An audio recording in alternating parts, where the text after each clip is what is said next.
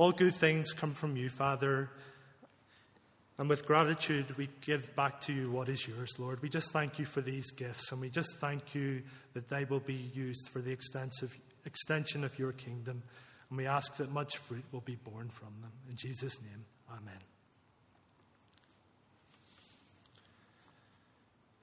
Well, earlier in the service, I read two verses 26 and 27 from Romans chapter 8.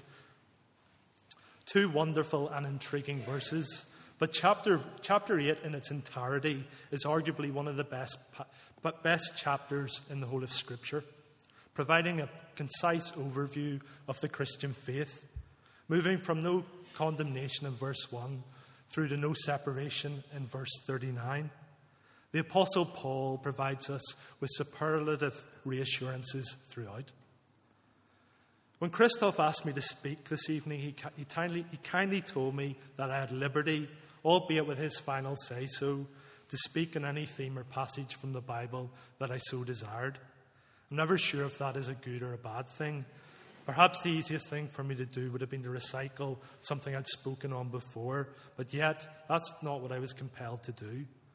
The reason I'm drawn to speak in these two verses is that I've read them, digested them, and in all reality only grown to fully understand them through experience over the past few weeks. The amazing thing about God and his book is that we will never stop learning or being amazed by what he has to say to us. You may ask how and why are these verses so real to me now? Well, as the majority of you probably know by now, my mother Maureen died a couple of weeks ago on the 4th of August. This was a bittersweet moment because for 2+ years she had battled against ovarian cancer, in which she endured a lot of pain and suffering. But this was brought to an end when the Lord called her home. The last 7 hours of her life on this earth were particularly difficult, and it was a hard experience, and it's certainly one that has left an indelible mark in my own life.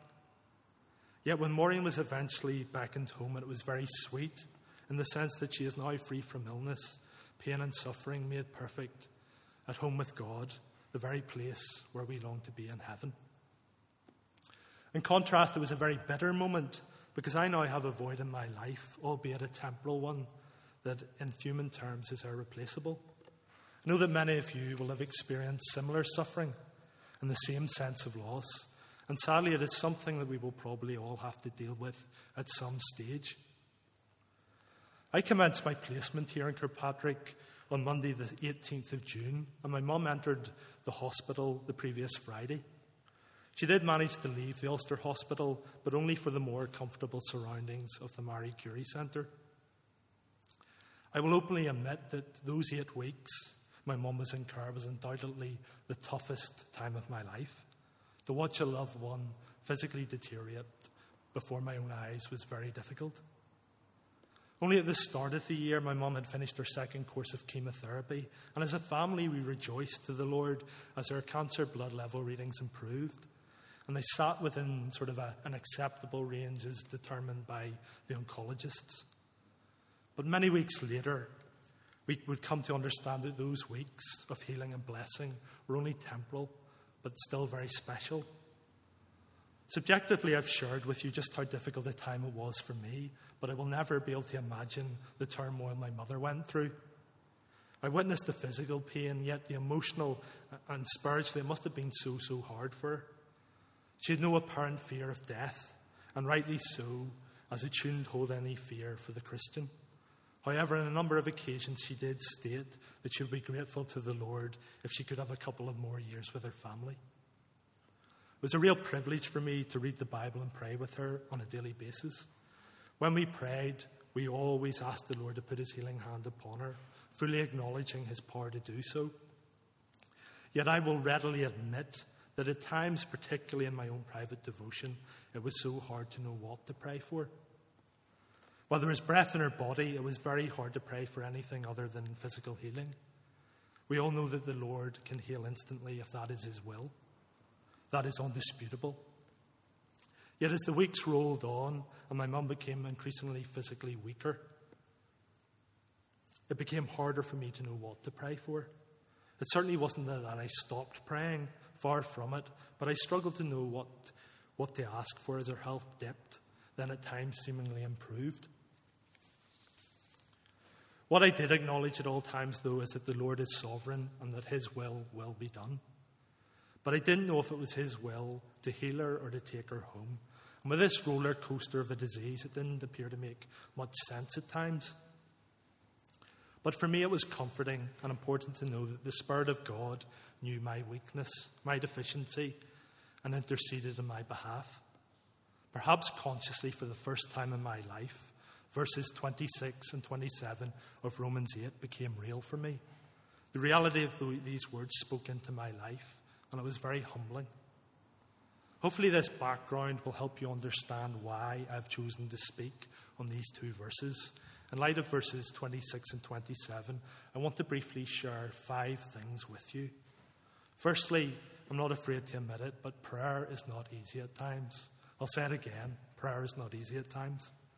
Apart from making the necessary time for it, within our busy lives where work and family take up so much of our time, we often find that prayer can simply be a struggle. It may be a case that our hearts are cold. Sometimes our thoughts constantly stray to those things, other things that occupy our minds. But whatever our struggle, the result is generally the same. Our words descend into incoherent mumblings, after which the dreaded silence kicks in.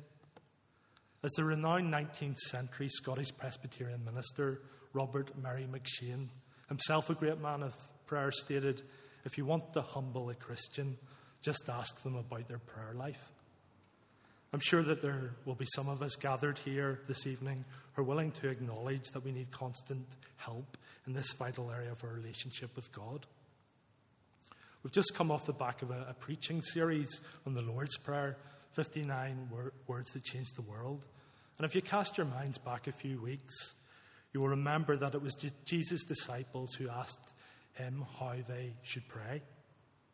Yet it was the same disciples who fell asleep despite Jesus asking them to engage in watchful prayer in the Garden of Gethsemane. Just like Jesus' first disciples, we too have the same desire to pray properly, but can identify with their struggle to pray. There will exist those times in our lives when we will face difficult dilemmas. It may relate to the welfare of a family member or our health or employment. Whatever the dilemma is, we will weigh up the options carefully in dealing with it. Inevitably, we will endeavour to think clearly, rationally, and coherently. We will make a mental note of the pluses and minuses involved with our decision making. Does the decision affect others? Realising that what we may want may be not what other people want, but more importantly, what we may want is not what God wants. We can all probably relate to the difficulty and confusion in decision making, and therefore we can relate to the difficulty that it creates for us in our prayer with God. The do we, don't we problem.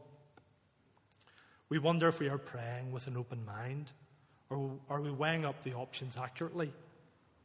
Are we forgetting an important piece of the jigsaw? Or even the most important question of all, the most obvious one, what exactly should we pray for? Yes, prayer can be difficult, but the great thing is that in our weakness, we have help. We are told the answer in verse 26. The Spirit helps us in our weakness. God hasn't left us to fend for ourselves. We have the Spirit's assistance in prayer. So this logically moves us on to our second point, weakness in prayer. Prayer uncovers the depths of our weakness. The very fact that we pray is an admission of our own weakness. We pray because only God is capable of fulfilling our needs.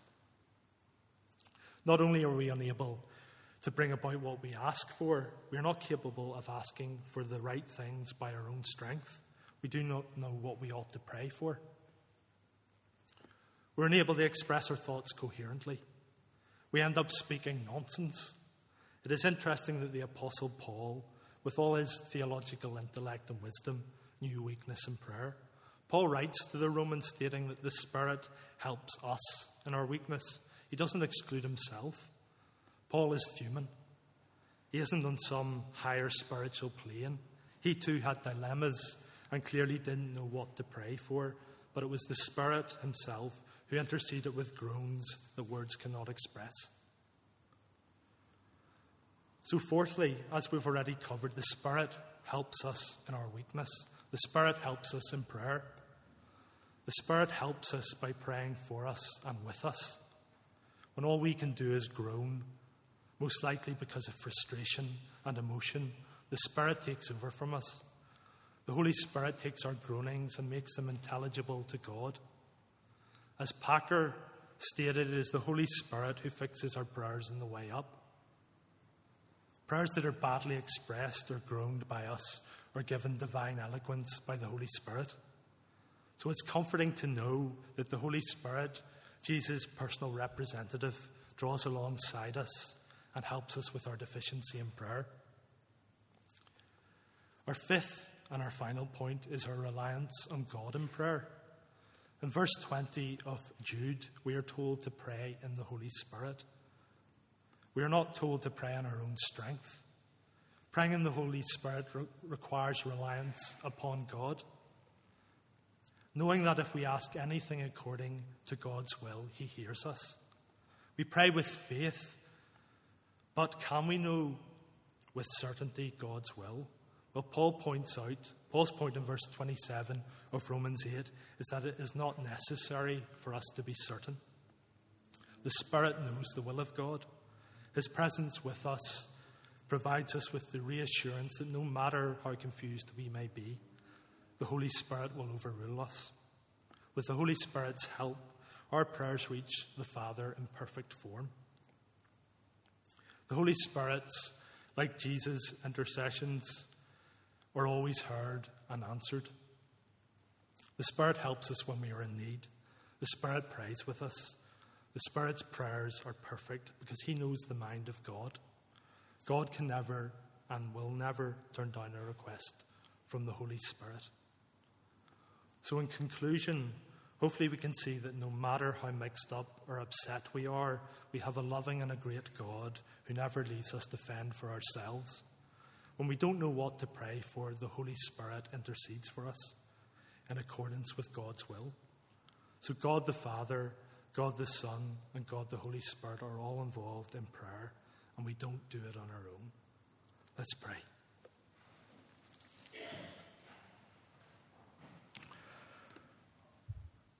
O God, the author and foundation of hope, enable us to rely with confident expectation on your promises, knowing that the trials and hindrances of the present time are not worthy of the glory that will be revealed.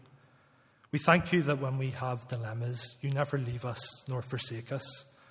Likewise, when we struggle to pray and know your will, we thank you that the Holy Spirit intercedes for us, making our humble utterings perfect in your sight. Lord, we ask that we may know your loving presence closely as we go out into the world this week. In Jesus' name, amen.